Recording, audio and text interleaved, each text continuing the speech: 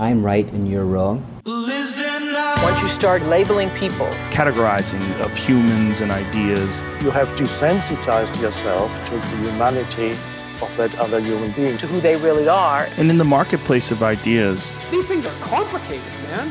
We all need to engage with a variety of viewpoints. A genuine multicultural connection with another. I mean, sometimes you don't need to agree or disagree. You just need to sit with it and digest. Welcome back to another episode of Ideas Digest, the podcast where we fear no idea, and Cam, no opinion is too strong for us. Or distasteful. I mean, sure. Jeez, that's a good one to introduce. Yeah. My name's Conrad. I'm Cam. And Cam, I'm sure you've noticed this as well, but we seem to live in a society, I don't know, maybe we've always lived in a society like this, but it fears difference. It fears different people. It fears people who disagree with us or have a different worldview. And, you know, I can tell that there is this fear, and I'm talking secular world, religious world, political world. Yeah, Everyone has just this. society in general. Yeah, just in general, just stereotyping everybody. You know, like we have this tendency to form like little bubbles and little echo chambers, and they push us apart. Whether this is online when you like and interact with a comment or something, Facebook's algorithm pushes you into like a nice little bubble where you can talk with your little It's like, friends. oh, you liked that? Here's some more. Yeah. Oh, you liked it. I'm just going to feed your opinion because that's Yeah. what keeps us on the platform. Yeah. We all know that now about Facebook. Yeah. And in the actual like physical community world, if this example doesn't show you what I'm talking about, I don't know what will. But the conservative estimation of over 30,000 different Christian denominations. Yeah. If that doesn't illustrate the point of our Yeah. need to say you're different, form Yeah. your own club. Separation. I'm not sure. I'm not really sure what does. But Yeah. but here on this podcast, we're doing something pretty radical for 2020. It's called understanding. Uh-oh. I don't know why we're Yeah. bothering. Can you define that for me? It's not a popular thing. It's No. definitely something that I don't know. People are not heaps into. We like the idea, but then when it comes to the practice, it's a difficult thing. So it might not be for everybody, but if it's for you, welcome. Welcome. And so here at Ideas Digest, we seek to understand new and different ideas and the context behind the idea, which Cam, Is the person. it's the person. It's always the person. So before I introduce our next guest, who's waiting on Instagram Live and people watching, they can See him patiently waiting. he's very patient, very good. Before I'm going to introduce him because I got a bit of a personal backstory. Oh, right. with our next guest. Okay, cool. So when I was a younger man, believe it or not, I got more handsome as I got older. So You're still actually not that old. so I was at this thing. The Adventists call it Big Camp. Very creative in naming. Yeah. It's imagine a large camp. Now, the description of the event is a little more culty than it sounds. Yeah. But basically, as I describe it, imagine a cult, and you won't be too far off. Yeah. But basically, a lot of it, Think like a cross between Woodstock. with less drug use. I wouldn't Yes. say minus the Not drug the- use. yeah. I was a teen there. I know what goes on. But basically, people won't like that, will they? But basically, all the Adventist churches get together. They set up a camp, and then every night they have like church meetings. Yeah. It's, 1 year or a couple of years, they actually had like a giant inflatable Nebuchadnezzar, like Babylonian king statue. Wow. It's like 20 meters high. That's hectic. Didn't really help the image of the place as people drive past. They're like, what is that? So didn't help the image, but it was actually super fun. Yeah. And I was there as a young little boy, looking at girls, going, man, how do I talk to them? And going to these night meetings, mainly because that's where the girls went. Oh, that's what teenagers do, right? Yeah. But at this meeting, long preamble coming to a close, at this meeting, or for a couple of years in a row, our guest, Oh, he was a special guest. Pastor Matt Gamble, was there delivering some fire. Just Right. some, I remember, and Matt, you can correct me on this. Memory's a bit hazy. Who knows how much attention teenagers are paying. Was that a result of the drugs you were talking about before? Oh, no, not me. Never me. I just remember he was pretty funny. He was a funny guy. Okay. And I remember something about porn. That's pretty much All right. my whole Yeah. thing. He's probably like, oh, that was that message. Yeah. But anyway, that The brings us things to that teenage boys remember, hey? that's honestly exclusively all teenage boys remember. But this brings us to our clickbait, our starting point, where everyone begins. It's our starting point. It's not our ending point. The clickbait being he was a pastor, no longer a pastor. Right. I'm very curious. Yeah. That opens a lot of That's questions. sucking me in. Yeah. So, as Matt, we have on this show. Well, welcome to the show, first of all. Matt. Thanks for joining us. Yeah. Thank you, gentlemen. Thank you. Honored to be here. I hope that introduction did you justice, but you can you can correct it as we move through. We like to start with the place we all start when we meet new people and hear new ideas, with judgments and assumptions, because that's what we do. To help Cam and I formulate some hard and fast assumptions about you, we've got the clickbait. We knew you were a pastor. Now you're not. Give us a bit more about your profile so we can kind of really, judge you surface level. Your age, sporting interests, where are you from? I'm hearing an accent. Yeah. Are you a member of the NRA? Just, tell us this stuff. Wow, interesting. You mentioned the NRA just because where it is that I'm living. So I'm renting a room in a large domicile in Northern California, just north of San Francisco. And the homeowner, they own 3 homes here, one in Reno, one in Tahoe, and then one here in Windsor, California. And she is heavily involved with the NRA. Right. While we'll get her on the show next. So while I am a respecter of the human race, I am not part of the NRA. I do not own a gun. I do have a BB gun though. Oh, that's fun. So I fun. keep it real that way. Living the Aussie dreams that we can't that's the fulfill. representation. So tell us, like, Right. how old are you? Education, What background, all that sort of stuff. what's your background? Well, background is that's a pretty huge question, but I'm 45 years old. I was a pastor for 18 years, officially full-time pastoring in the Adventist Church. I guess 3 of those years while my ex was going to residency at Yale University, I started my own nonprofit. But even during that time, I was on contract at what is called the General Conference of Seventh-day Adventist as the Associate Director for the Center for Secular and Postmodern Studies. Whoa. Wow. That's I feel like that's a big dog position there. I feel like that doesn't even fit on a business card. Like that's up there. I thought it was going to be at one point one of my I guess my direct report had told me that they were going to give me the position for director. But anyway, that was many moons ago. So you were real in there, right in the system. Up to your eyes in it. Yeah. In 2017, I did resign from the 18-year career. But yeah, and I used to travel down there to Australia literally 2 or 3 times a year to speak at a big camp or at Avondale Represent and at various churches. I used to, quite frankly, it was like a second home. Interesting. I didn't know this guy was a bit of a big wig. Yeah. I just thought he was a pastor, but the GC, it's the biggest of the biggest dogs live in that house. Yeah. All right, Cam, are you feeling some assumptions? I'm feeling like I've got some judgments. real ammunition there. So here's what we do. We're going to level at you some fast and loose assumptions about you. There's no time for nuance. We're just judging. Simple yes or no. Simple yes and no. Okay? No maybes. I need to categorize you. This box is a yes or a no box. Yeah. Okay? Based on having gone back and listened to some of your podcasts, I'm going to be interested to see where this goes. So let's do this, boys. And that's interesting that you've done your homework, because not many people do. That's true. They just come in blind. Yeah.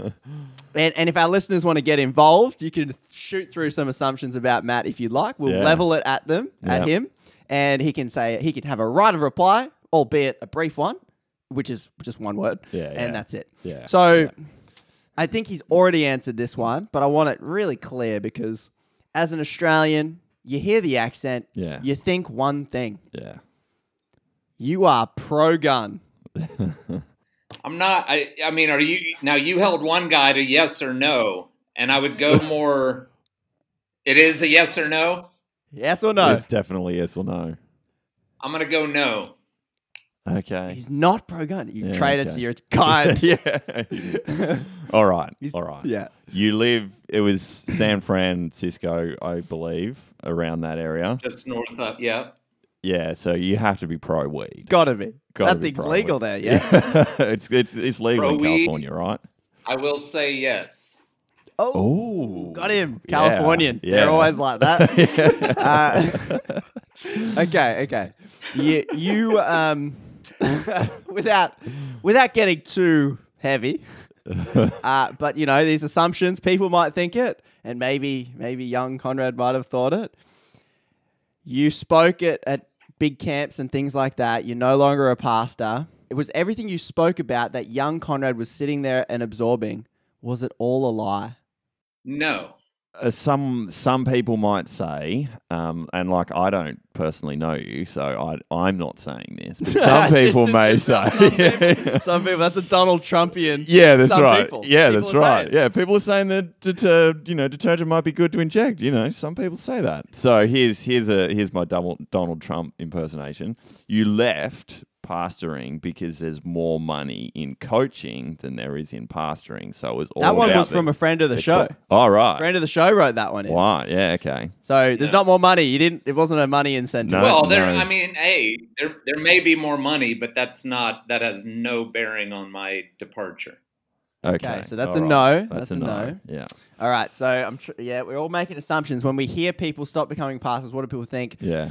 Well, if I may just elaborate, I will admit that I thought when I resigned that things were going to go up for me.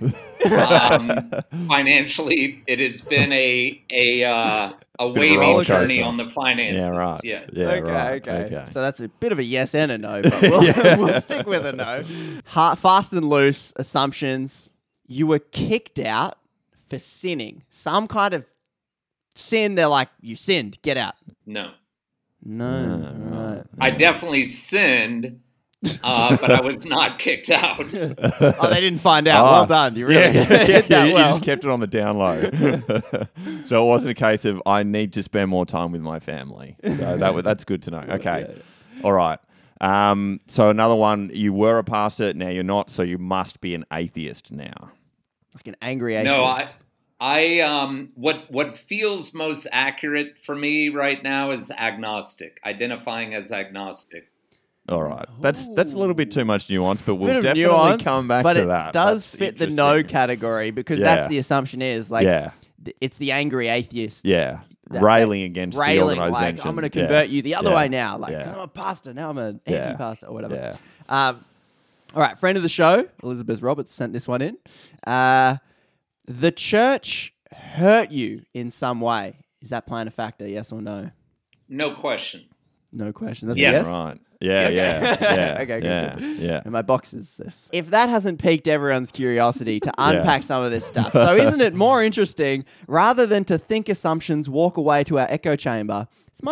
It's a bit more difficult to level assumptions at the person. Yeah. It's actually really hard. Have them graciously say yes and no. Yeah. And now we can go into it. We can hear some nuance. We can follow the journey. Matt, over to you at this stage. Yep. It's kind of open the floodgates. Open to where you want to take it. Yeah. Where the starting point is, you were a pastor, you're now not. Where do you want to begin with this? You can either take this time to clarify some of your assumptions above, or you can just jump into it. Oh my gosh. I mean, I can. Why don't I jump in and tell you a very pivotal experience, because it really did. It was really a very strong turning point in my life in the summer of 2017. So I was, quite frankly, I'm going to back up, get a little running start, and then we'll get into that pivotal weekend. Okay. So excellent.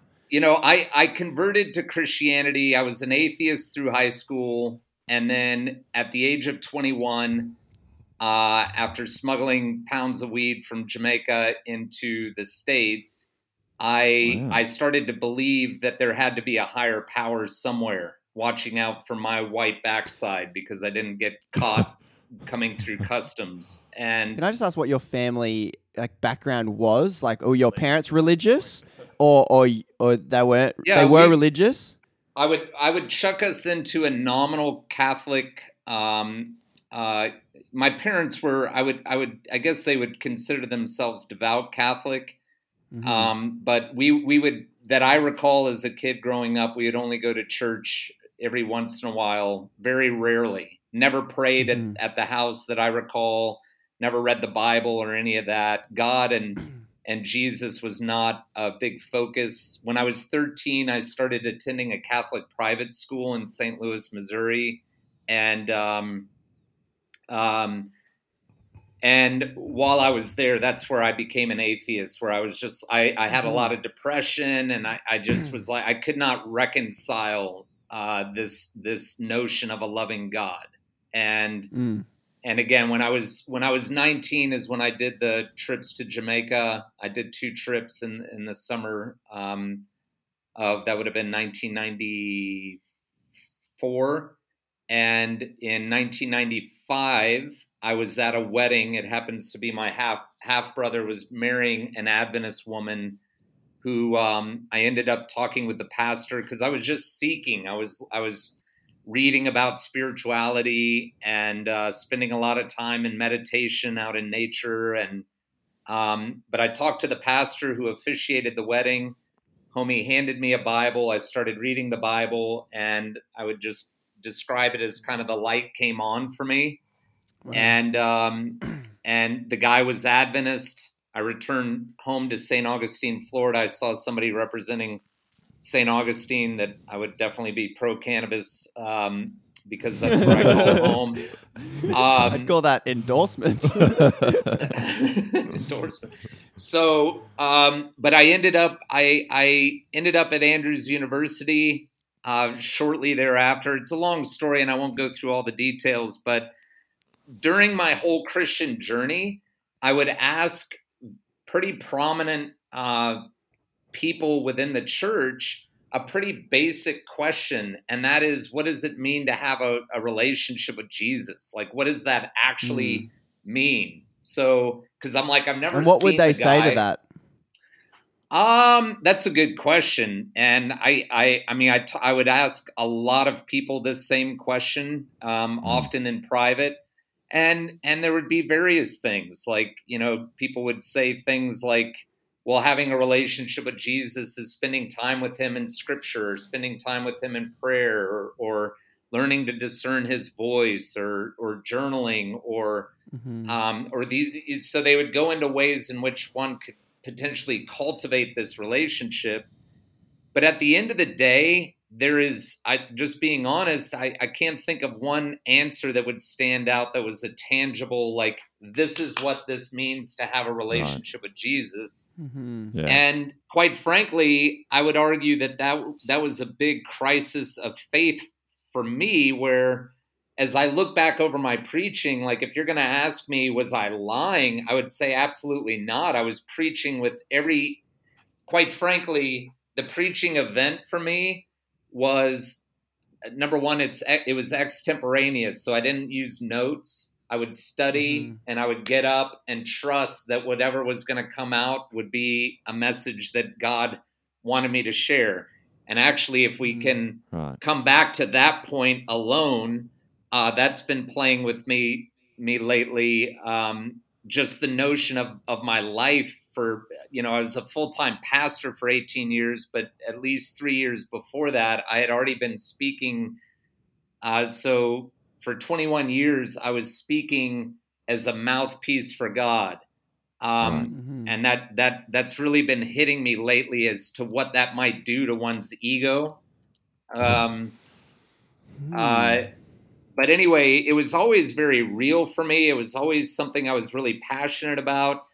And it was something as well where, quite frankly, and this is part of my depression these days, is I felt like I was close to God, and that I felt absent of myself or my ego in that preaching event. And then people would come up, not everybody, but some people would come up and say, man, God really spoke to me, or God used you to touch me, or this, that, and the other. And So the preaching event was always very real, very authentic, as real as it could get. But in 2017, look, in the Adventist church, and Cam, you said you're not Adventist. You don't know much about Adventism. No. I grew up as one. We're all from the same wheelhouse. Yeah, I went to similar big camps and stuff, but his big camp sucked because he didn't have the beach. Oh wait, no, I went to Northern New South Wales. But I just don't remember. I don't remember a lot of these names. Like I don't remember. I don't know. He was a bad venter. Possibly. But yeah, so in 2017, and I'll try to tie this up, because for me, what happened was I was part of a small men's group where 3 times a year we would meet in somebody's house and we would fly in a therapist and we would sit for 48 hours and hammer the daylights out of each other. This was not necessary. It was more of like a recovery, like a 12-step based accountability recovery group. And I was telling the therapist amongst the crew, some things that were going on with me in my life and my marriage. And he said to me, anything based on a lie will never be fully spiritual. And I was like, I got really defiant, very argumentative, like, you don't understand me. And like, you don't know what I'm looking for. I just remember being very resistant towards him.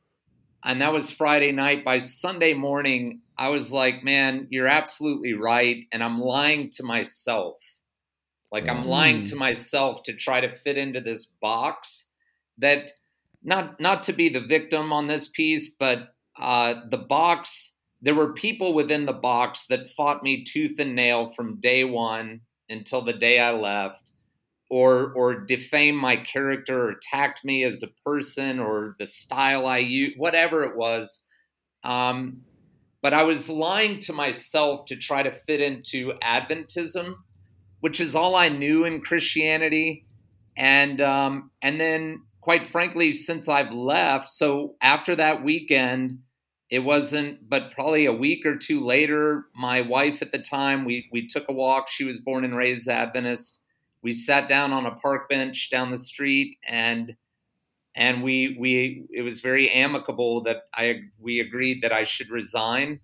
And I just think morally it was the right thing to do for a myriad of different reasons. So it sounds as if you were led into Adventism, I guess, reasonably young. Yeah. And then we can talk about like maybe your journey through and up into being a pastor of that. But what's interesting to me is that like pivotal point that we're talking about of that men's retreat where this therapist said something to you, anything that's based on a lie won't be truly spiritual. I'm hearing that you felt the whole time leading up to this point, and I wonder for how long you felt like an outsider to the system. Like you're saying, anyone inside the box was, you felt some walls going up, some defamation, some people struggling with who you were, your delivery style. Yeah. And do you think that's you felt like you were on the outside and you felt like you were always seeking, were you asking that question to everybody, what does it mean to have a relationship? It sounds as if part of you was always kind of questioning the people who were quote unquote in the box, saying, what is this relationship with Jesus? Is that a fair characterization of your experience within the church? Like always kind of feeling like you didn't fully belong, even though you were like almost at the center of it as a pastor? Yeah. I think it's not that I didn't feel like I fully belonged. And quite frankly, there were a number of people that there were probably, from my experience, there were far more people that I received a lot of love from, especially on a local level, or on going to an event or pastoring a church. My people within the church loved on me big time. I mean, there was occasionally people, but as I think of the system itself, I would say that my experience was that there was a pretty steady current of what I felt. And I'm talking about what I felt, not what other people were thinking. I mean, because I do this a lot. I make up things in my brain that may or may not be true. I had a sense that there was a lack of trust, or there was that there was suspect. There was people. They would give me some latitude, but not go the whole way. And do you have a maybe an inkling or an understanding as to why that might have been the case? Like, was it the kinds of things that you were talking about, or like what was? Explore that for us. Yeah, I think again, I wasn't born and raised in the system, so I spoke differently. I did a podcast a couple weeks ago with some young pastors, and they were saying to me how when they were kids, I mean, they were young boys.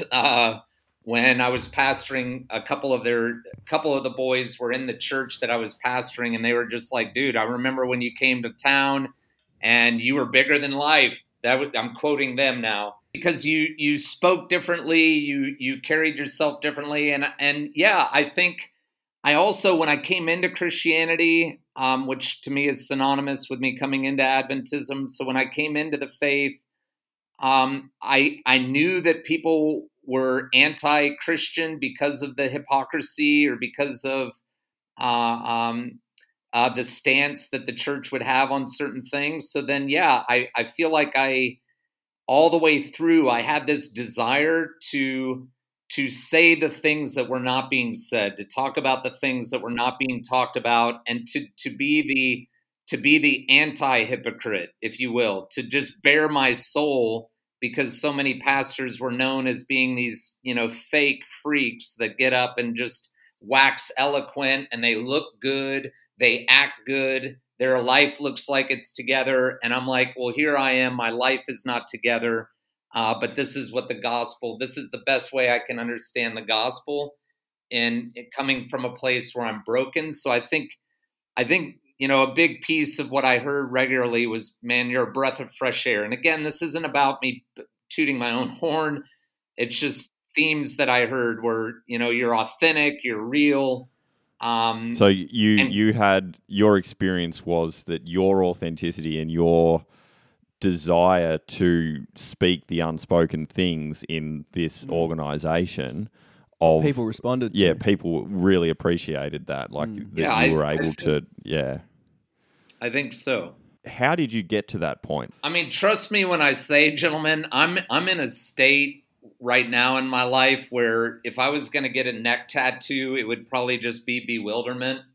Because I've been in a state where I'm like, what the hell is going on in my life? Like, how did I end up here? And I'm front row and center. So I've been present the whole time. I'm not trying to sound like I'm, being controlled by something else, but there are elements of life that I have not controlled, or I have not, I've been here, but I think looking back on it, number one, I did not set out to become a pastor. There was no when they would interview me for a conference job, they would often ask, tell us, when you decided to become a pastor. And I'm like, I really feel like it chose me more than I chose it. I was at a program one night at Andrews University called Black Student Christian Forum.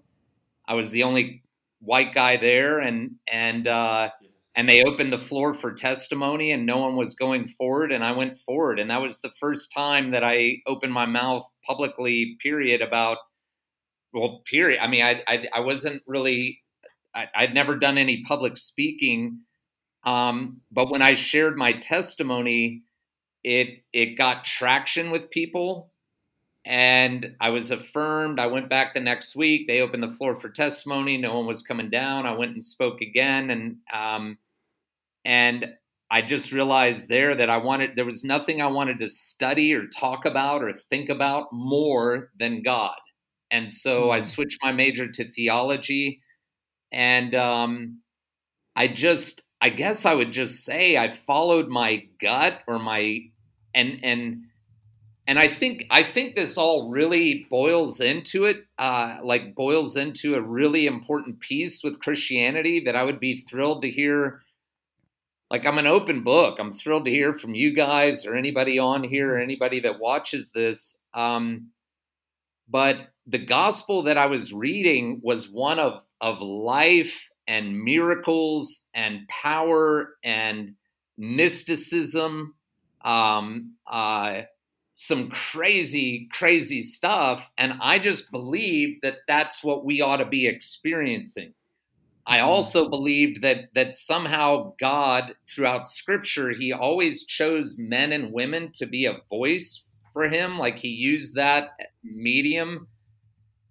Sometimes it was a donkey, sometimes it was a burning bush, but he used the medium of men and women to communicate this message. And so I think it all circles back, like it all ties together too with my Adventist experience, was that there were people within the church, including denominational leaders, that really supported me, because I think my perspective or my experience was maybe a little different than mainstream. Bit more unique. Yeah. Is it this disconnect that you're outlining now, that you're reading a gospel that is full of miracle, mysticism, and things like that, and then is this a perceived disconnect of what you're reading and then what you're experiencing as a pastor in the movement that claims to follow and model on this kind of gospel message? Is that what I'm hearing?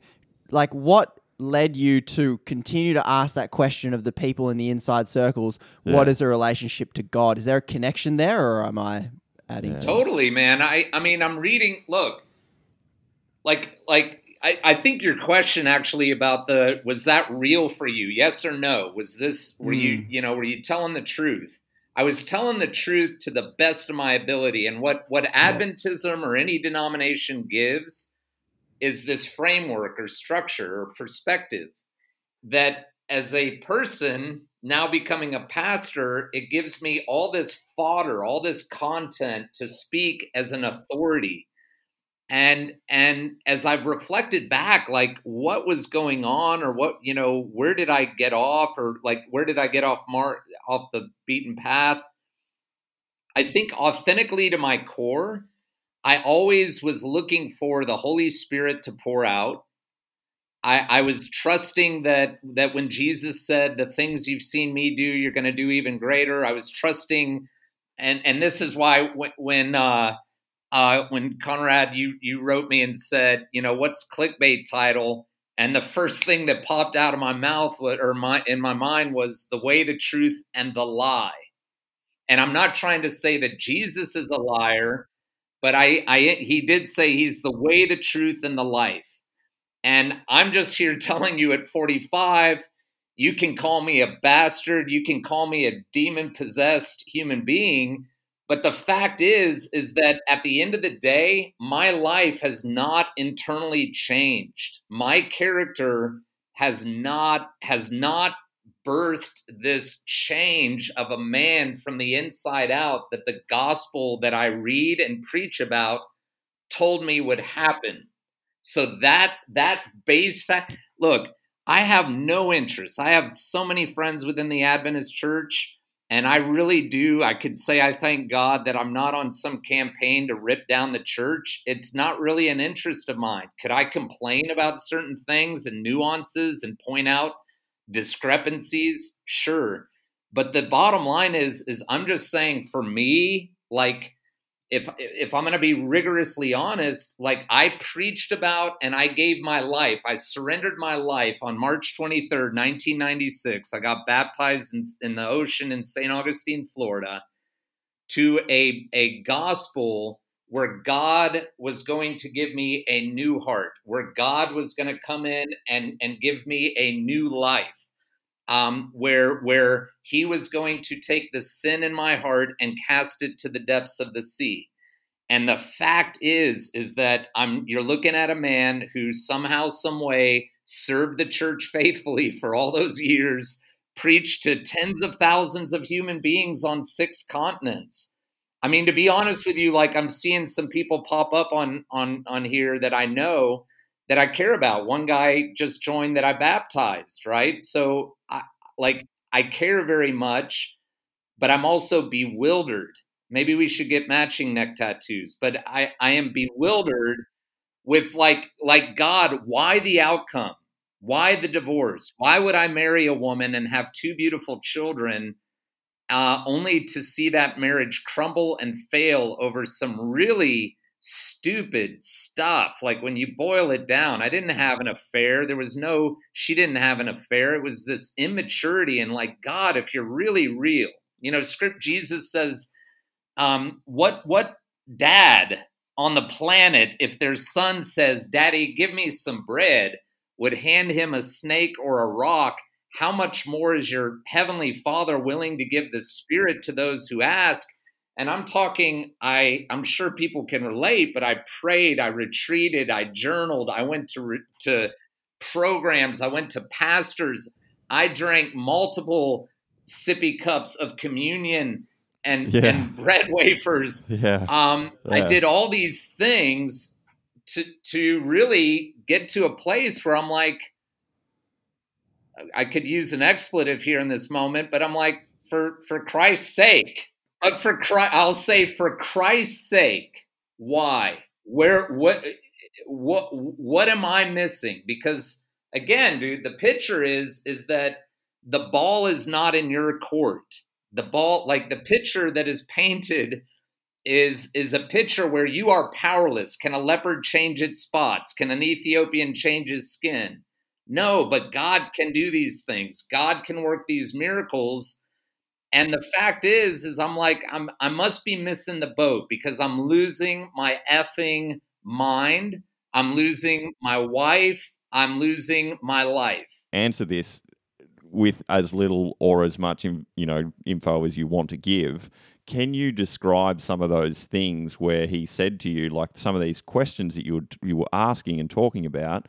What were some of the things that you were dealing with that caused him to say, if you're living out of a lie, it's not a spiritual thing? Can you I don't want to pry too much and sort of say as much or as little as you want around that. Yeah, I'll go for broke. So what happened in 2017? So this is actually beautiful. So in 2017, let's call it January, I'm feeling isolated. I'm feeling some level of depression, some level of frustration, some level of anxiety. Also feeling tremendous joy. Like I'm pastoring a church. The last church I pastored was like the best thing I've ever done professionally in my life. It was glorious. But in 2017, I'm really questioning where is the power. And I come across a TED Talk, and the link for that TED Talk is in that post on my Instagram page. And the TED Talk is this PhD from Johns Hopkins University, one of the leading universities on planet Earth, medical institutions, amazing place. And this older gentleman is talking about the power of psychedelics, specifically psilocybin, in its treatment to depression, anxiety, addiction, end of life, et cetera, on an unprecedented scale of seeing treatment, seeing healing come about when they're treating people with these psychedelic plants. And I had done psychedelics in high school, including LSD and psilocybin, which is AKA magic mushroom. And truth be told, so I'm looking into this stuff. I start reading about it a little bit more. Hadn't touched this stuff since I was 19. And I was speaking over in Denmark that summer. And Denmark is very close to Amsterdam. In Amsterdam, cannabis is actually illegal, but psilocybin is legal. So you can look and see. And I would challenge anybody, I would challenge you, read Michael Pollan's book, How to Change Your Mind. It's a very scholarly read. I would challenge anybody to go listen to that TED Talk from the Johns Hopkins professor and explain to me why it is with these findings. In Adventism, I'm a nut job because I was opting to use medicinal cannabis at one point, as opposed to using, for my ADHD, they had prescribed to me Ritalin, not Ritalin, but Adderall, which is an amphetamine. So in Adventism, you're good to go with amphetamine. That's A-okay. Add a meth in front of that, you get methamphetamine. So totally go ahead and use amphetamine, but if you're going to use THC, you're of the devil and you're going to hell in a handbasket. I speak Not a literal hell, though. I speak over in Denmark, and not many people know about this, so this is good. But I speak over in Denmark. Hot take. My wife knew that I was over in Europe. I added 2 days on the end of that to go to Amsterdam. I did an Airbnb. I went into the store. I bought psilocybin. They call them truffles. Same thing. DMT. I had just so I ate the mushrooms on the next day. I walked around Amsterdam, had a beautiful day. I felt like a grown-ass man. So here I just finished a camp meeting. I go to Amsterdam, do this thing. I fly home. My wife doesn't know. I think one of my homies from my church knew. I flew home. Like 2 weeks later, I go to that men's weekend. On Friday night of the men's weekend, I tell the boys, hey guys, I just went to Amsterdam looking for a spiritual experience, ate the truffles, and it wasn't that spiritual of experience, but it was just a good day. It just felt like a good day. And the therapist said, Matthew, anything based on a lie. What was the lie? I lied by omission by not telling my bride that where I was and what it was that I was doing. I didn't tell anybody, which is not normal for me, but that's the case. And I still haven't found what I'm looking for, because quite frankly, I've done psilocybin since that time, probably a handful of times. I've never done it in a clinical setting, and I would really love to, because at the end of the day, you guys, I'm looking for reality. I'm looking for meaning. And simply put, I feel like I fell in love with a narrative. I became known as a communicator of that narrative. And I went around and gallivanted the planet speaking about that narrative. But at the end of the day, it's more of like a fairy tale to me. If I'm going to be rigorously honest, it's like this pipe dream. I want God. I want the Holy Spirit. I pleaded for the Holy Spirit. I want life change. I cannot change myself, so you can. I'm going to surrender myself to that. I'm going to serve you faithfully. But at the end of the day, I still love porn. Like, I still am like gravitate to porn, or I still love cannabis, or I still bite my fingernails like crazy. I'm still an anxious person. Or I mean, I feel like I love my wife, but I still get angry at her, or I didn't treat her in the way that my bride deserved to be treated. And I can't reconcile that picture of like, God, if you're real, if you're alive, WTF is going on, hook a brother up because I'm losing my mind.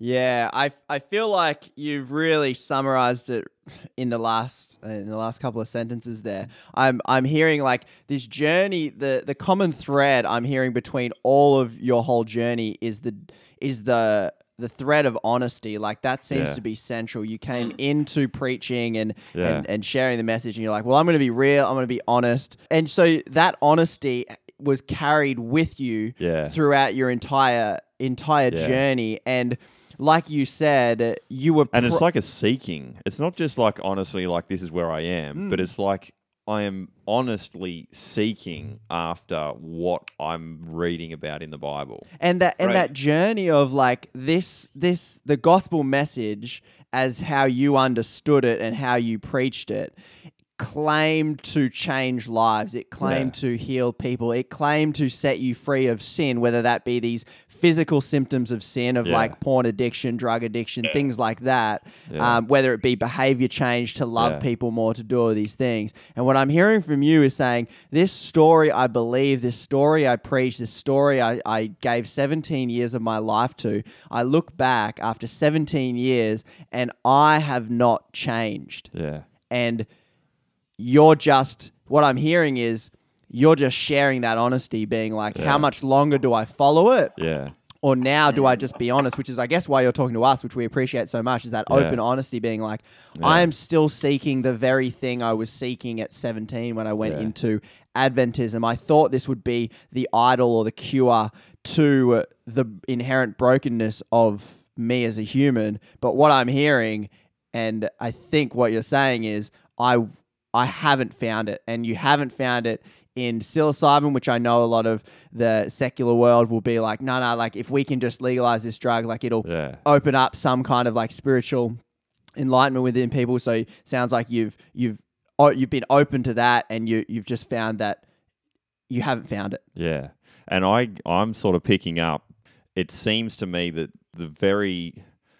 and this is projecting a little bit, but the very people that said when you came into Adventism and were a pastor and you were a breath of fresh air, that breath of fresh air is still what you're trying to do, but you would be vilified for it now. Like because the message doesn't align anymore. That's right. It's like you've said. So you can be honest in this space. Yeah, and we like that. We love your honesty, and we love how you. But don't tell us about when you did psilocybin and answer them after preaching. Don't expose the shortcomings of the message. Like, don't expose the discontinuity in the narrative. Yeah.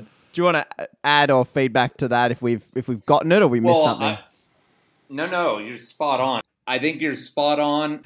I will say that. May I say something real quick? Please do. Your boy Seth, his last Seth Taylor. Yes, had him on the show a couple of weeks ago. Yes, I have reached out to him, and I do hope to connect with him, because when he's talking about that metaphysical experience that he had at some retreat, and this prayer experience that he had where his wife, who's an intuitive, by the way, so he identifies as a Christian who was Pentecostal. I don't know what brand he subscribes to at the moment, but I'm really encouraged. I'm encouraged and challenged by a number of things that he said, and I would highly recommend No Bolsheviks. Please go listen to the podcast if any of what I'm saying resonates. The one on porn stars or priests, or what is it called? Because he gets into that metaphysical, and I have not listened to the one on Peter Rollins. I cannot believe you guys had Peter Rollins on here, and I got to go listen to that. But what Josh's experience was of having this deliverance, this supernatural experience, his body was broken down and this darkness came out, this exorcism of an experience. To me, that makes sense. Now, I know critics will hear me and they'll be like, well, God's ways are not your ways and God's thoughts are not your thoughts. And I get it. But we ought to be, in my opinion, maybe I sound like an entitled, punk, but I believe that Christianity deserves today, and the planet deserves today, if the narrative is real, there ought to be miracles happening.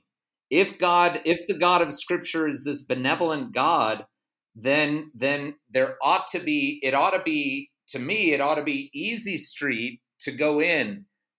When you look at the life and teachings of Jesus, homie was hyper attractive to people that were far from God. They just flocked to be around him. Whereas in the church today, I'm like, I have no interest. I really don't care to go sit in a facility with a bunch of people that my life is not changing. At the end of the day, I'm like, what is it all about? So when I hear somebody like Seth, I just wish that was the norm and not the exception, if that makes sense.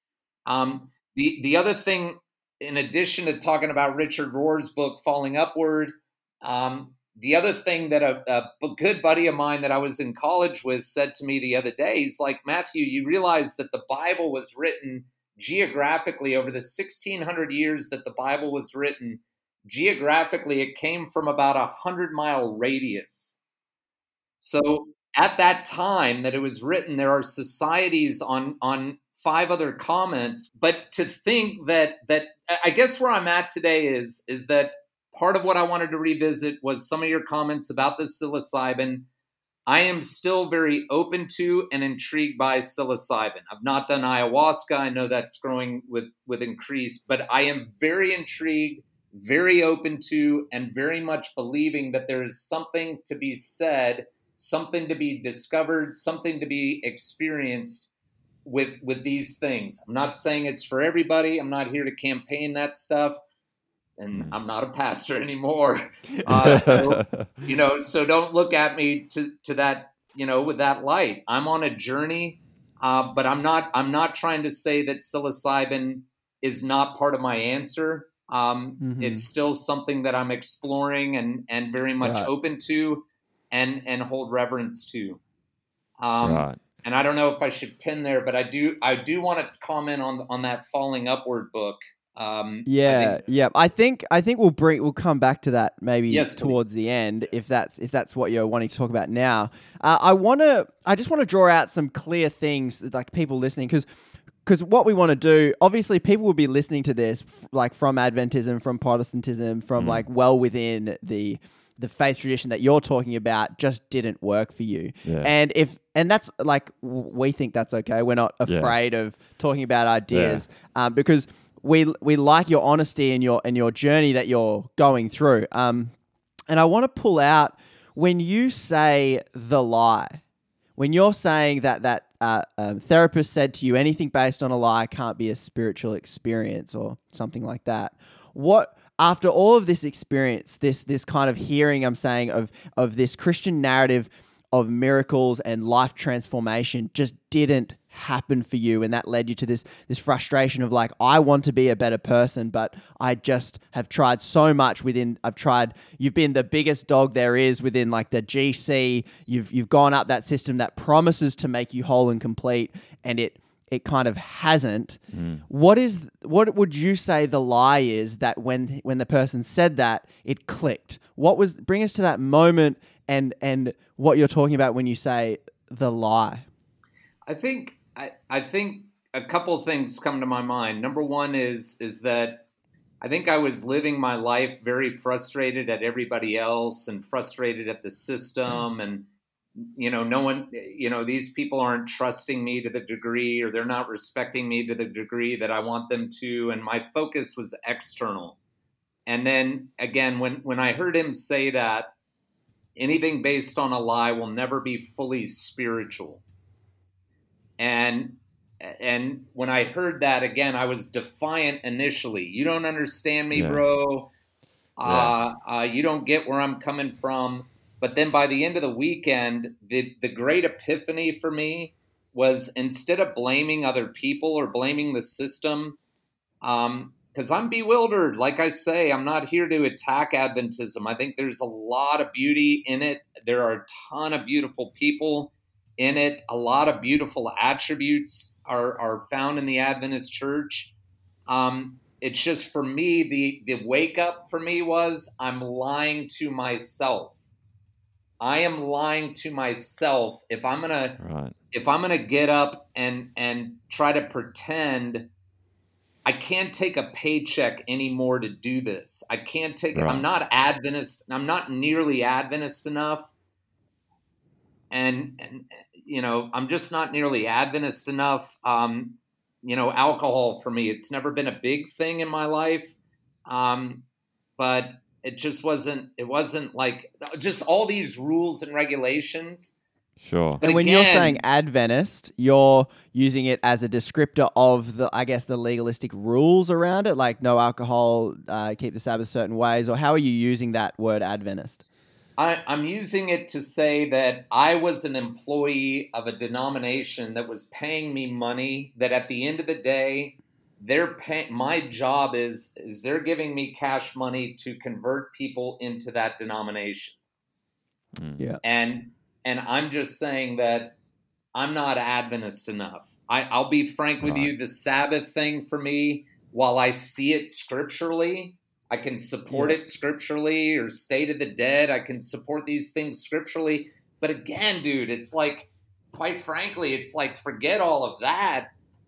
I'm not converted. I've not received the baptism of the Holy Spirit. I've preached about it a million times. I actually think that within Adventism, or within Christianity in general, that they often are missing the mark because they're talking about the crucifixion of Jesus. And I'm like, forget no offense. Because this is heresy right here. But I'm like, well, it is to some. But I'm like, look, at the end of the day, him dying on the cross is not the focal point. I would argue the better focal point is the resurrection, and the even better focal point is the baptism, is the outpouring of the Holy Spirit. I'm going to make my home in all of you. I'm going to multiply myself, and now you're going to all become little Jesuses, and the things that you've seen me do, you guys are going to do even greater. And I just got to the point where that was the lie for me, is the way, the truth, and the lie is, or the truth of the matter is that I'm not seeing we're doing even greater. What I am seeing is, and I can go off till Jesus comes back, but what I am seeing is a group of people that are coming together, we go to these events, we do all these events, and for what? You didn't see transformation. I didn't, and I see Craig making that comment. Right. I didn't. It's not only did I not, and look, could I argue and do I want to belittle any of those camp meetings where a young person received some sort of spiritual message and they felt fueled up? Do I want to discredit any of that and their experience? Absolutely not. Do I carry guilt and shame right now because I don't know really how to posture up? I don't know. I had all these people that, would tell me, again, God spoke to me through you. I'm not wanting to let that person down.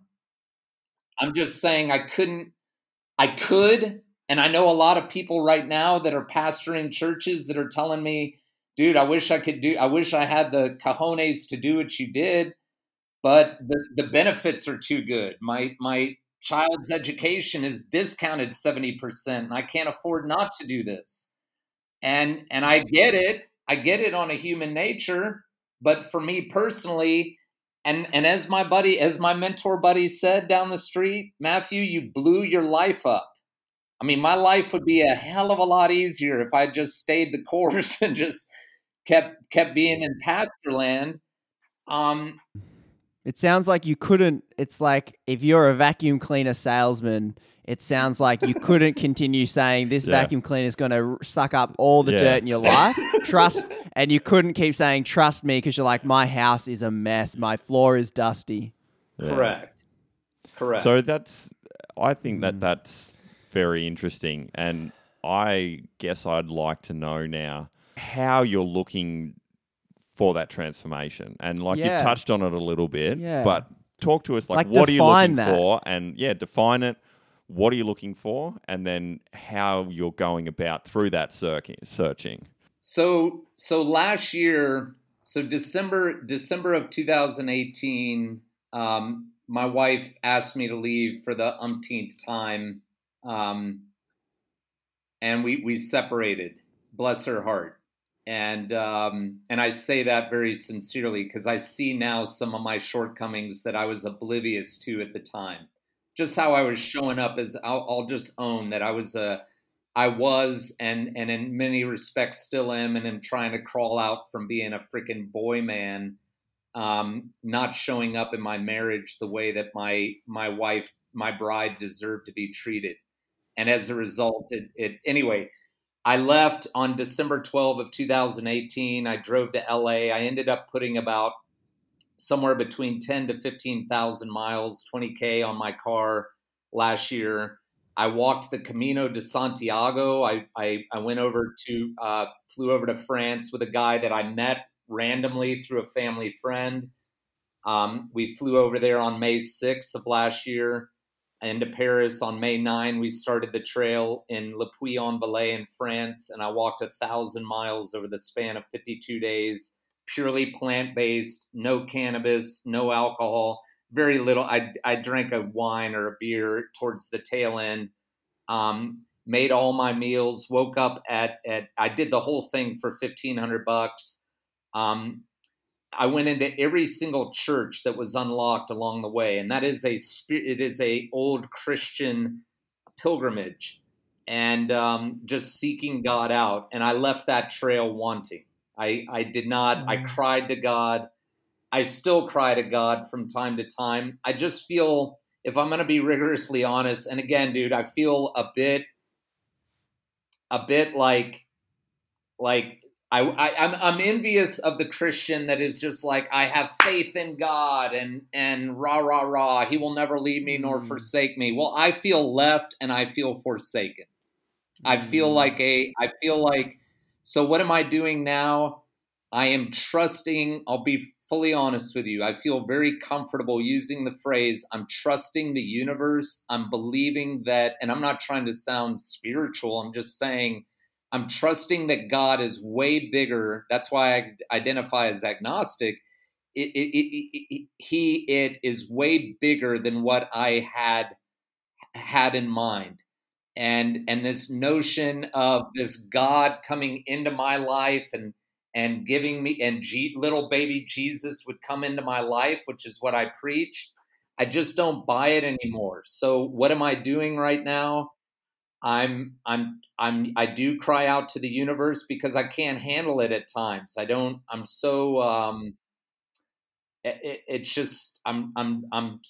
dumbfounded, heartbroken, speechless, crazy at times, feel like I'm losing my schlitz at times. So I'm in a men's group every Monday night called Everyman, EVRYMAN.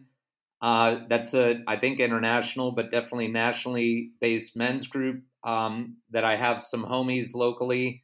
I have two mentors in my life. One's a very staunch believer. One would be more Buddhist, that I'm very accountable to with every major decision. I do a lot of hiking, spending time in nature. I'm still cooking most of my meals. I make my bed. I mean, some of this stuff you may be like, what are you freaking kidding me? But I make my bed every day. I'm trying to show up for my kids every day, as hard as it's been at times. I'm reading like a banshee. I read books when I say read, most books I'm doing via Audible, and I just listen to them over and over and over again. I really don't have a palate for scripture at the time being. I've gone to a couple churches a couple times, but I really, I watch all this stuff happening online, and but those are some things. Yeah.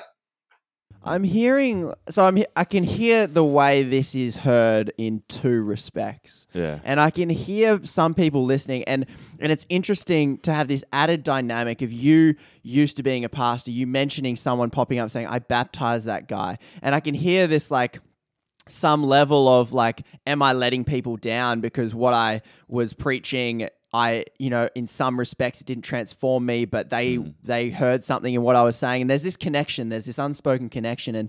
And some people might be hearing that you've thrown in the towel, you've left the tradition, you're moving to you're either have been hurt by the church and that trauma is being dealt with by lashing out and I guess rejecting everything that the church believes, so to speak. But then another way of hearing what you're hearing is I'm still hearing what some might say is the central message to Christianity, which is there is something that is loving, there is something that can transform humanity, there is something that draws us all together. And I'm hearing you going, I'm taking this message seriously, and what is it? Like, where is it? Because I'm believing wholeheartedly in the gospel so much that I have to betray how I've held it now. I have to throw in the way I've conceived. Like I'm hearing in what you're saying of going to the universe and saying God is bigger. It like many Christians would agree with this statement, saying, well, God is bigger than we possibly imagine. But it sounds to me like you are experiencing that reality going, well, I tried to imagine God in this religion and it didn't transform me. And I still have hope in something that might be called God, but I haven't conceived it yet. And it sounds like to me, you're on that same trajectory, but have ditched you've a form of it. Yeah, you've dropped a lot of language and a lot of baggage that wasn't, that Didn't clearly wasn't working. Yeah. That fits. Yeah. I see it as a shoebox. If I gave it a metaphor, I see Adventism as a shoebox. And, or, you know, all you guys referenced how many thousands of Christian denominations, right? And I just think there's a much bigger world out there than I gave myself freedom to explore, right? And maybe a lot more simple. And I also think too that there's a lot to be said about being paid for clergy. To be a paid for clergy human being is a funky place to be. Like it's glorious on one hand. I never could believe I got paid to do what I did. But I think as far as the ego is concerned, and this is for me, I always thought I was a humble guy and down to earth and approachable, and my God, have I seen my ego predominantly in light of my wife, and so like in my relationship or where I in that whole dynamic, I've seen it, but also within Christianity, and that's where it feels like the bottom has fallen out. But part of what you said too resonates as far as like, I was thinking about it recently, like how many times have I been in a big camp where I'm singing songs with all my heart and I'm feeling something, but I'm feeling something that's transcendent, right? So I've tasted that. I've tasted transcendence before, but as far as anything being like a personal relationship with Jesus, where I'm like, I feel so compelled. I mean, if the gospel is really real and if Jesus is really living in me and working miracles in my life, I sure as hell ought to be confident to go talk to anybody like the Apostle Paul was. But I'm not like that. I'm not driven like that. Why? Because I have a bunch of doubt because I've never seen him. He's never appeared to me. I prayed for the Damascus Road experience, walking that Camino, and multiple times through my life, but I've never seen him. I've never touched him or felt him. And if he's a dad, if the Bible is accurate that God is this loving heavenly Father, well, it's pretty messed up, in my opinion. Like I love my dad very much, my earthly father. But everything is business and not a lot of depth in the emotional capacity. And I'm really struggling showing up for my kids because I want something deeper than what I experienced. And I'm talking with my earthly father, and I sure want something deeper than what I've experienced with Christianity, where last year I left my ex and my kids. I was gone for 7 months. And I got a lot of flack or whatever, that you're a bastard, you left your kids. Well, I'm here and I'm showing up as regularly as possible because I want something deeper with them. And I wish I had more of the answers, or wish that I was more settled in this stage. And hopefully, if we circle back in a year from now, I will have a little bit more a greater sense of groundedness in my life. But I have no interest in discrediting anybody or judging anybody's. I guess I would, based on you guys, I would automatically judge them. But but I really have no interest in like deterring somebody's faith or like judging somebody's faith or their journey. I'm looking for something more than what I have experienced. And I feel, if I'm going to be rigorously honest, it feels like I'm nudging towards that. It feels like I'm nudging towards greater wholeness in my life. It's been hard for me to love myself. I'll be honest with you there. When I was a pastor, I was on cloud nine a lot of the times. I struggled, but I was on cloud nine a lot of the time. And since I've left, it's been a tremendous, I thought it was going to be an amazing ride of just leveling up and everything was just going to be glorious. What do you think made it that cloud nine experience for you? Bro, I mean, this is what I'm struggling with, quite frankly, professionally, is being a pastor where every day was a different day. Every day was different. Meeting with the human race, where my job was just to engage with the human race and to love on them and to listen to their dreams and aspirations and empower them and give them the keys to the kingdom. I wanted to give everybody a key to the church, right? I wanted to preach. I'm just bulleting a couple things, but preaching is a passion. I never knew that, but public speaking, getting up and being extemporaneous, and like you said, bro, the comedian piece, and like I love making people laugh. I don't think I'm the best at it. I don't think I'm really all that funny, to be honest, especially now. It's a damn nightmare. But but getting up in front of a group of people and teaching things that were relevant and meaningful gave a lot of meaning. I'm very innovative and futuristic, and being in a place to be able to help people move out of a model that is dead and defunct and so controlling, and to unleash and inspire people. Glorious. I think it was like a 9 out of 10 for me in my DNA makeup. It just felt like a fit.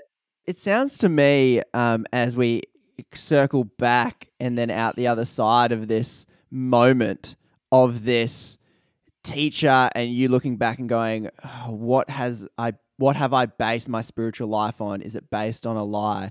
And it sounds like you taking that seriously, and this message that you were preaching and handing, like my assumption at the beginning, were you lying to me? You're like, no, you were seeking as hard as you always were for this, as you are now. So the same Matt that's seeking then is the same Matt that's seeking now.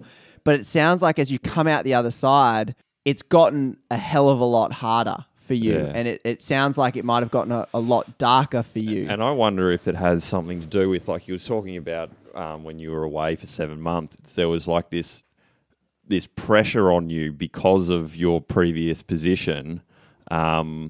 It sounds to me like there's pressure on you to be a certain way, and you're like, well, I'm hurting. I need some space myself. Like, I haven't got this figured out. And like Seth talks about this, like we put all of these pressures onto our priests, whether they're porn stars or actual priests, and we externalize a lot of our problems onto them. And you're saying, me as the person that it was externalized onto, I was hurting in that moment, and I needed space, and I couldn't be everything for everyone, even if you wanted to be, sort of thing. So talk to us about that other side of that and that journey, which sounds pretty recent. It's only like 2 years. Talk to us about the other side of that journey and where you are now. Got over the hill, you're coming down, and maybe mix in a bit of the falling upwards, like the Richard Rohr stuff, because it sounds to me like that might be, a bit of a link there. Have you boys read that? Have you guys seen that book? Yeah, I've read it. I haven't read the full book, but I know a lot of Richard Rohr's work. Yeah. So yeah, and boy, listen, gentlemen, I want to just say, if I may, I thank you for creating this space. and for having me on, and it's a pleasure. And then also for being a sounding board, because I feel like you're, it's refreshing, and I really appreciate it. You're welcome. Thanks. So yeah, it has been dark, and if we go back to if indeed Adventism represents a shoebox, using that metaphor, and if I were to walk into a warehouse that contains these just Christian shoeboxes, but then I were to walk out of that warehouse and step out into the stratosphere. Yeah. I mean, now next thing I know, it's a bit daunting, right? It's a bit breathtaking in the sense that Adventism and Christianity, scary? Yeah, like, is it scary? It is for me in the sense that I don't know what's right, or I haven't found what I'm looking for, and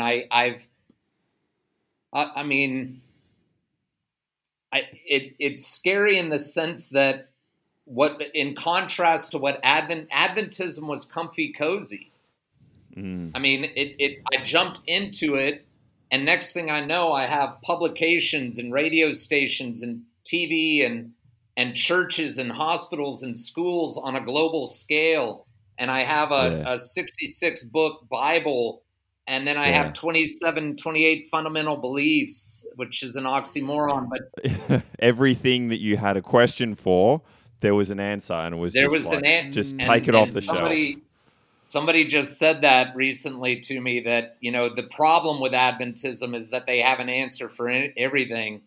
But anyway, but so stepping out of that, it's like, standing on the beach and looking at the stars. It's just, there's a level that's inexplainable, right? And so there's this maybe a juxtaposition where there's a level that's unexplainable and potentially unattainable, and yet there are people that I really gravitate towards and really resonate with, and these people have a tendency to be very grounded.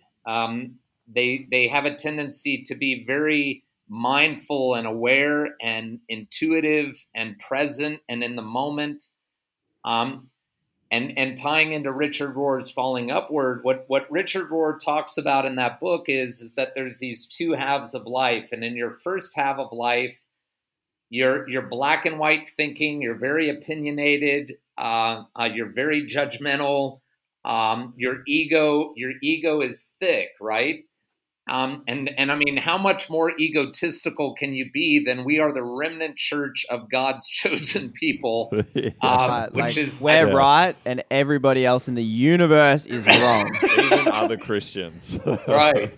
So, so to step out of that, and what Richard, suggests in that book is that for some of us, and this is where I will be honest, he kind of, what I'm understanding him to say is he insinuates that not everybody goes through this transition, but some people go through a transition where the bottom falls out and they question everything that they once stood for. They question everything, and their ego, what was there, is just crushed and decimated, and they lose everything. So what have I experienced? And so I'm clear before I say this, I'm not on the other side. I don't feel, I'm somewhere, I am hoping and praying that somehow, some way, I'm somewhere in between, like this first and second half of life. And I'm bewildered as to how to get there.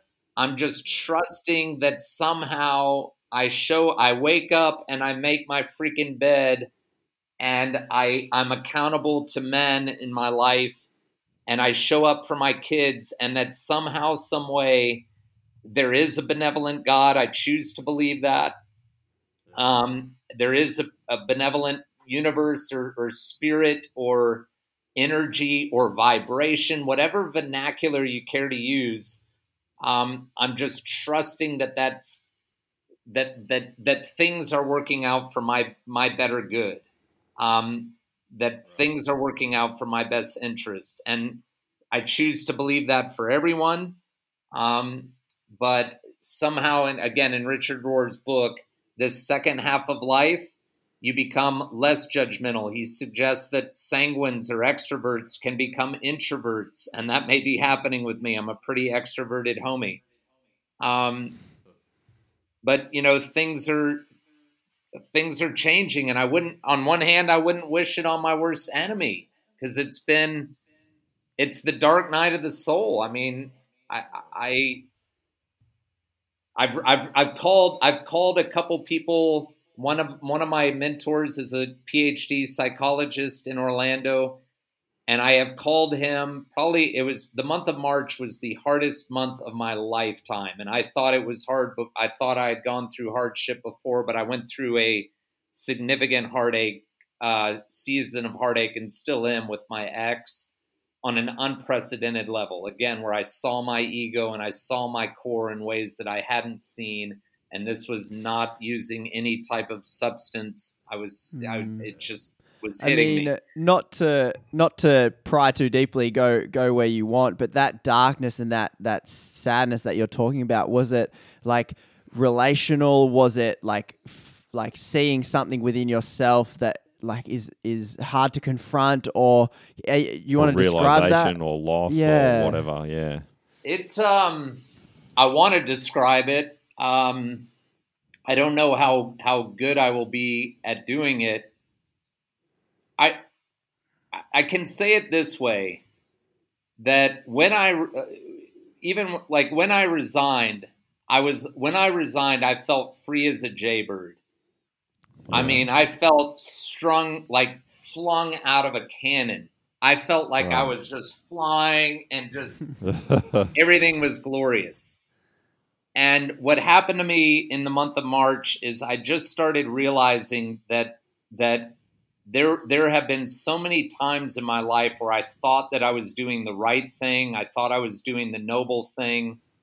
I thought I was entitled. I felt very entitled. And I could see that my best decisions, namely, I mean, I have to live with the fact that I did leave my children for 7 months, and I felt very entitled and aligned during points of that time. And ultimately, I have to live with decisions, but I see now that there could have been things, not just with me leaving, but I'm saying in the big picture of my life, just things could have been very different, and I'm perplexed. Because at the time, I feel like I was doing the best that I could with what I had, and that best left me. I wasn't without shelter. I just was homeless, jobless, faithless, familyless. Yeah, everything gone. Yeah, and is it some level of seeing yourself with none of these illusions, seeing you, Matt, without the job, without the home, without the wife, without the family, none of that ego construction, and then the you of the past that made those decisions? Is it some level of like encountering your own humanity, I suppose, in its fullness, that was difficult?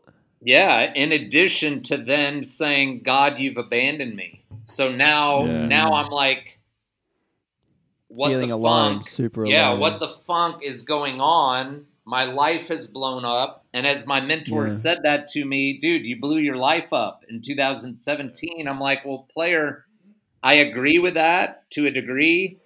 But a big theme with my state of mind right now, state of consciousness, is that there's a duality to life, right?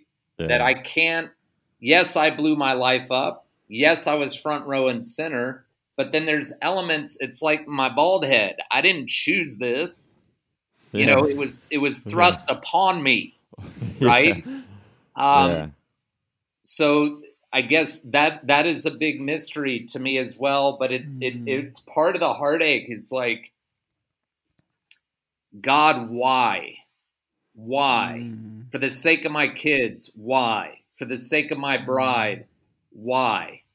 I'm not clear on that. It's interesting to hear the pain and difficulty out the other side of this deconstructing experience from this construction of who you were within church, this belief system, and that within all the difficulties and struggles that you're feeling and experiencing probably right now as you're reconstructing a picture of a universe and finding answers and having no answers where there were once answers, I want to pull out this thread that ultimately pulled you through, because a lot of people might say, well, why did you leave then? Obviously it's worse now, but I'm also hearing this thread of seeking honesty, hope and truth that has pulled you into this pain. Would you agree? I'm making an assumption here, but my assumption is that you don't want to go back there, and do you wish you never did it? Trust me when I say there's an element that is like, I'm not clear on all the why. I don't have an answer as to why, all the why.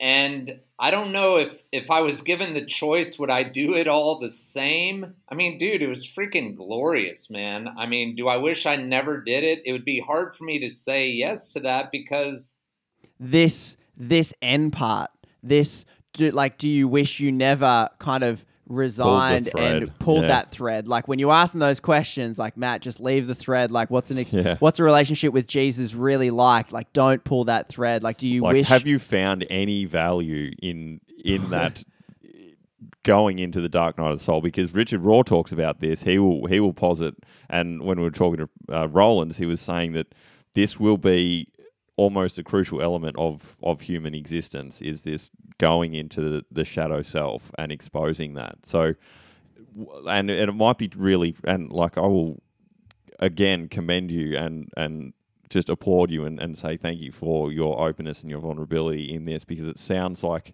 it's still happening, like space, as of yesterday sort of thing. Like you're still eyeballs deep in this shadow self, sort of this dark night of the soul. So again, answer it as vaguely as you need to remain sane. But yeah, any insights would be really, really valuable, I think. Well, what are you asking? Would I do it differently, or do I regret resigning? Well, I mean, pulling that thread of doubt and following that rabbit hole that you essentially followed initially at the little and now at the end, really like jumping in. Do you regret it? I don't, if I'm hearing correctly, I don't regret it because I feel like, I mean, to be honest with you, like I'm in this weird headspace where people have affirmed me my whole career, my whole adult life. Dude, you're so vulnerable. You're so honest. You're so transparent.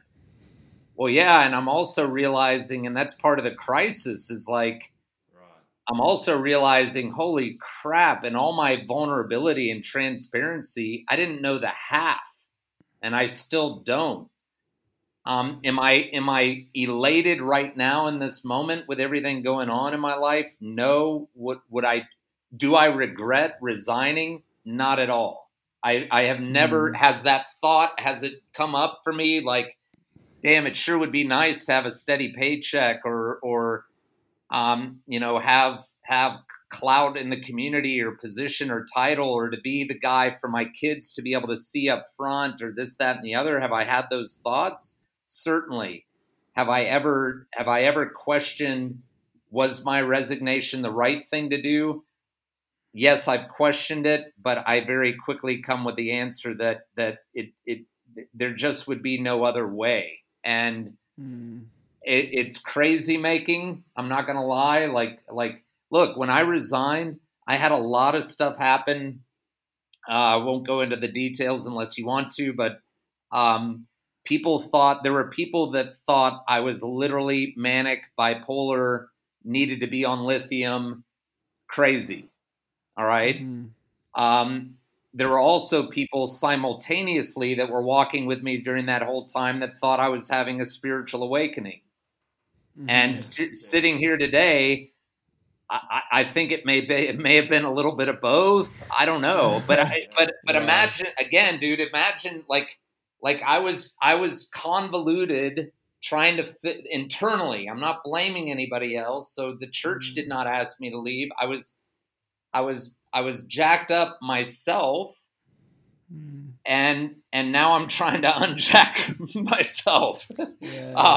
To ask the question we ask everybody when exploring the ideas that have kind of shaped and transformed them. Yours was talking about this exposure of what is true and following that and always being honest with that journey. What do you think, talking about how difficult it is and the suffering that you've experienced because of it, what do you think the benefit is to you kind of embracing wholeheartedly your honest, authentic quest for this wholeness and truth that you and believe into the doubt, but exists and into the doubt? What do you think the benefit of that is? Yeah, I'm hoping, again, this is a hope because I've not arrived, but I hope that the benefit, quite frankly, is that I'm able to pass on something to my children that is very authentic and real. That is not a fairy tale, that is not fictitious, that is not playing games, that is not a role. That works in reality. Yeah. That is very, again, a buddy of mine that's a therapist over in Tennessee told me, he said, you notice this trend with yourself, right, Matthew? You're attracted to these people that represent a groundedness. So there are Christians that I really love and respect and enjoy their company and enjoy the conversation.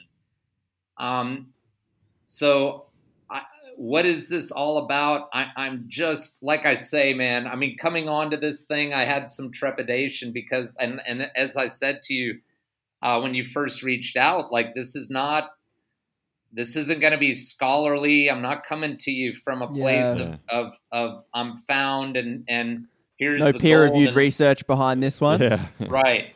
But what I am hoping, selfishly speaking, is that I come to that place where I really genuinely love myself. I really believe in myself. I really, I'm a man of morality, a man of alignment. I'm a man of my word. And somehow, some way that betters the human race. Right. And starting first and foremost with my kids, really, I'm like desperation mode for them. Like it's tough for me sometimes. And again, you guys are creating space for me and I appreciate it, but I want to show up for my kids in a way that that is meaningful and real and gives them exposure and experience that I did not have. My dad is a great man and a man I hold in high regard. But I don't feel that he helped. I don't feel he took the time to teach me what it meant to be a man. And I don't feel like God in heaven taught me how to be a man. And how to be a loving husband. And so I'm hoping to get those things right. And I just have to believe that this deconstruction, forget the deconstruction of Christianity. It's like the deconstruction of my own self, that's an interesting point. Yeah, it sounds it's not so much that you're pushing back against Christianity. It's like, I feel like it's pushing through it. Yeah, it's like, this is how it didn't work for me because this is like, I need this work. And all those things that you're talking about and outlining, I mean, that's almost the exact same MO of a Christian who subscribes to these beliefs. What I'm hearing, and you can reflect on this as however you like, what I'm hearing is like, you as a human being, as a father, as a person, want to love more. You want to show up in the world. You want to love your kids more, and you want to love yourself more. And it sounds like what you've discovered is there's this self that was promised to be transformed. You were promised to be transformed by, like, say, Adventism, and in that transformation, then you'd be able to love more. But it's almost like right now I'm seeing you seeing the bottleneck that is yourself, being like, I want to be there for my kids, but there's these things in myself that I'm just can't change or hasn't been changed for me.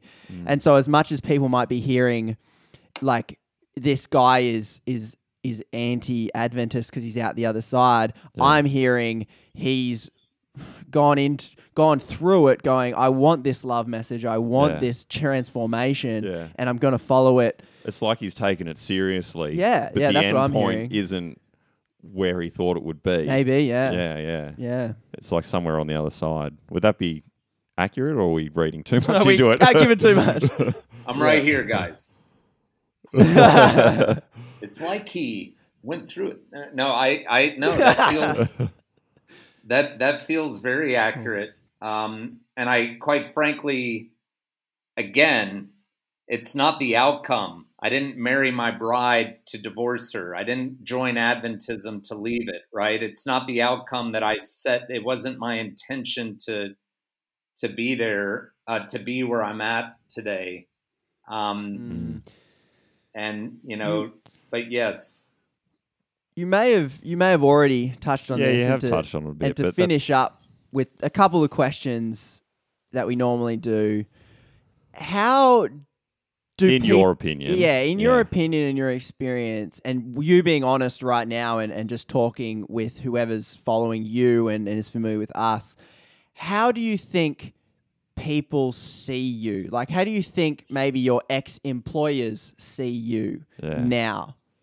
Or do you not like to think about that? No, well, put it to you this way. This is part of my that inner critic is part of my, I would say it's right up there at the very top of the brain trauma that I'm needing to get over in my life. Because I make up a whole hell of a lot of narratives in my head as to what people think of me. Give us your top three. Yeah. Top three. Come on. I mean, it depends. Again, I'm thinking about two different audiences predominantly when you ask that. One is the administrators or the church leaders, the big dogs in the GC, and even but to be honest, like the GC thing, that was kind of that was just kind of a fluky thing. I was independent; they hired me on contract. But anyway, I think of the church, maybe the church leaders.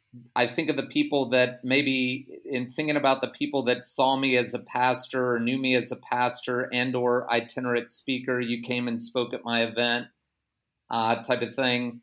And then the other audience that I think about is is my wife's girlfriends or my ex's girlfriends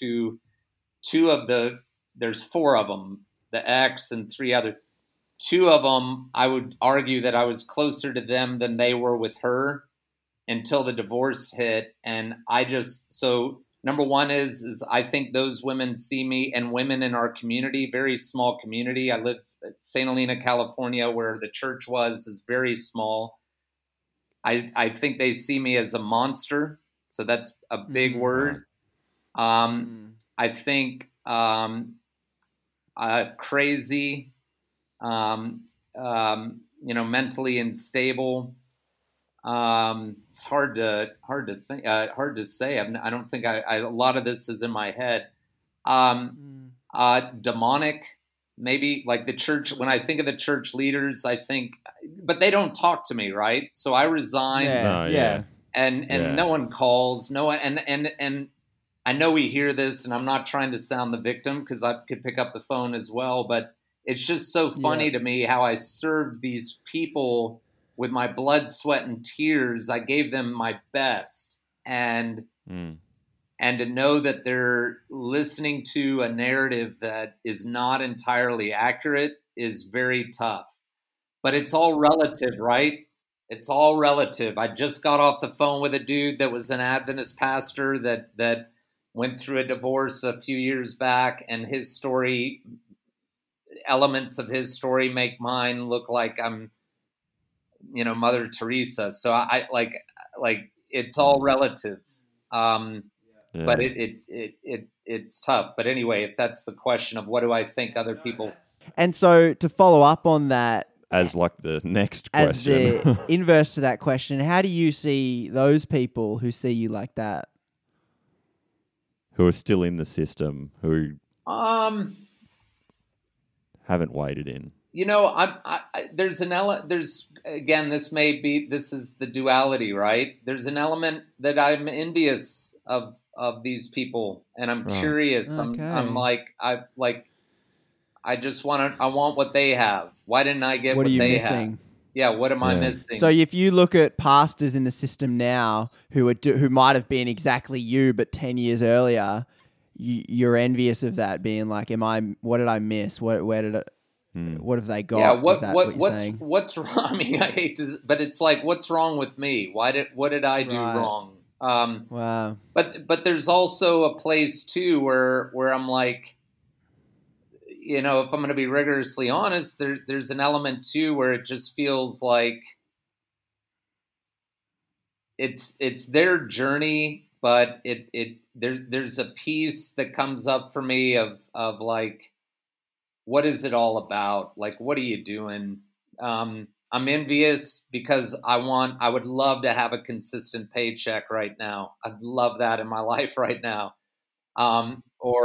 Or I would love to have a shoebox that feels like home, you know, where I had a scripture or I had a community, you know, the comfort of certainty in some regard. But I will be frank in saying that there's, you know, while I have the envy, there's times where I'll pop on for a second and listen to somebody talking about the gospel or they'll put up a Bible promise. And I'm just like, I just don't have a palate for it. I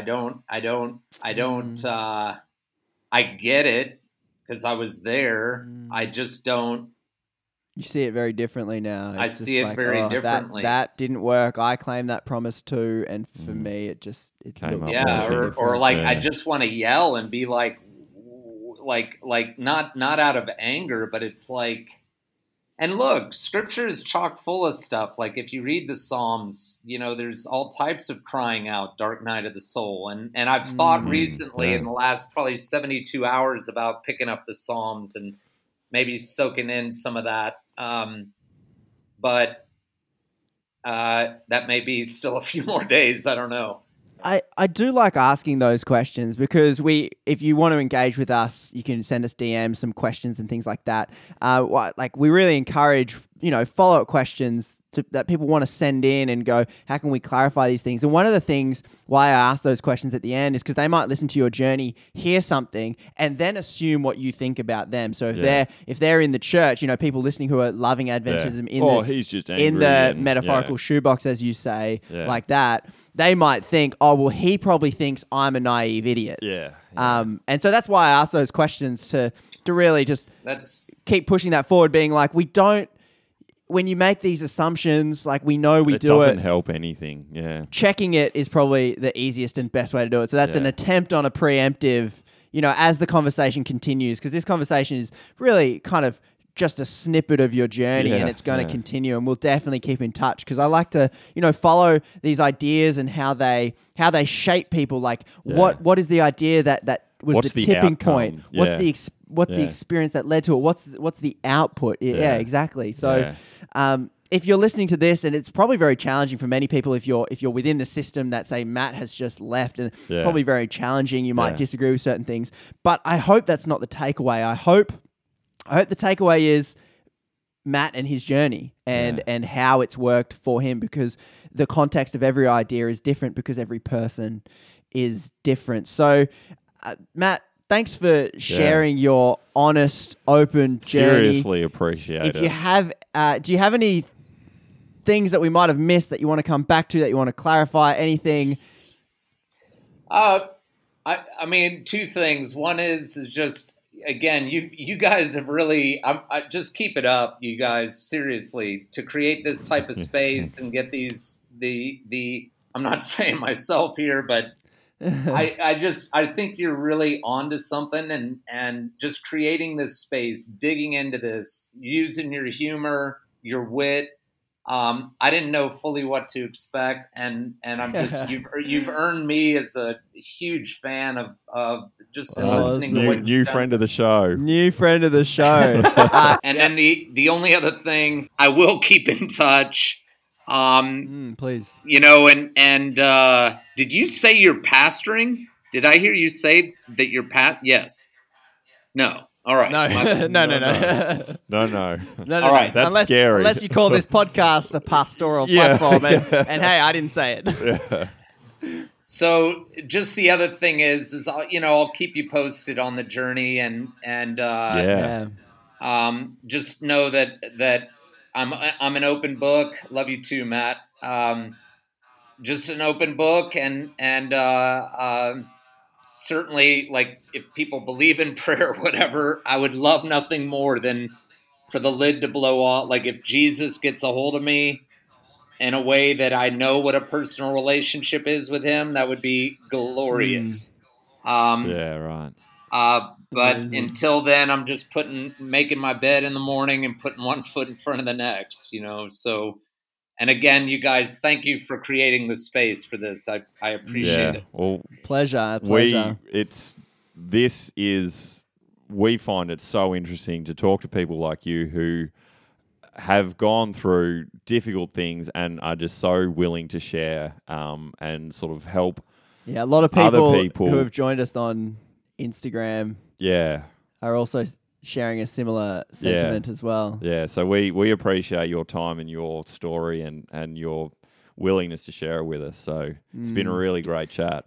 And if you're listening in the podcast version or the live version and you have any questions you'd like to ask to further understand Matt's journey, put different scenarios with him, really flesh out these ideas. It's happened to a few different things. It'd be awesome to establish, an ongoing relationship with different people.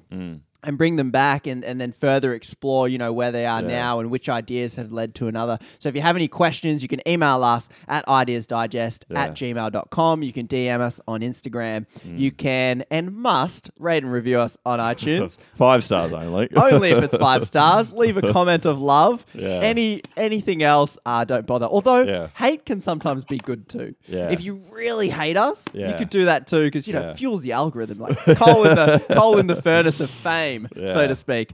But no, just nice things. That'd be nice. Thank you everyone for joining us. It's been a very challenging, some things to sit and digest with, I think. Yeah. Thanks for joining us, and we will catch you in the next episode. Yeah.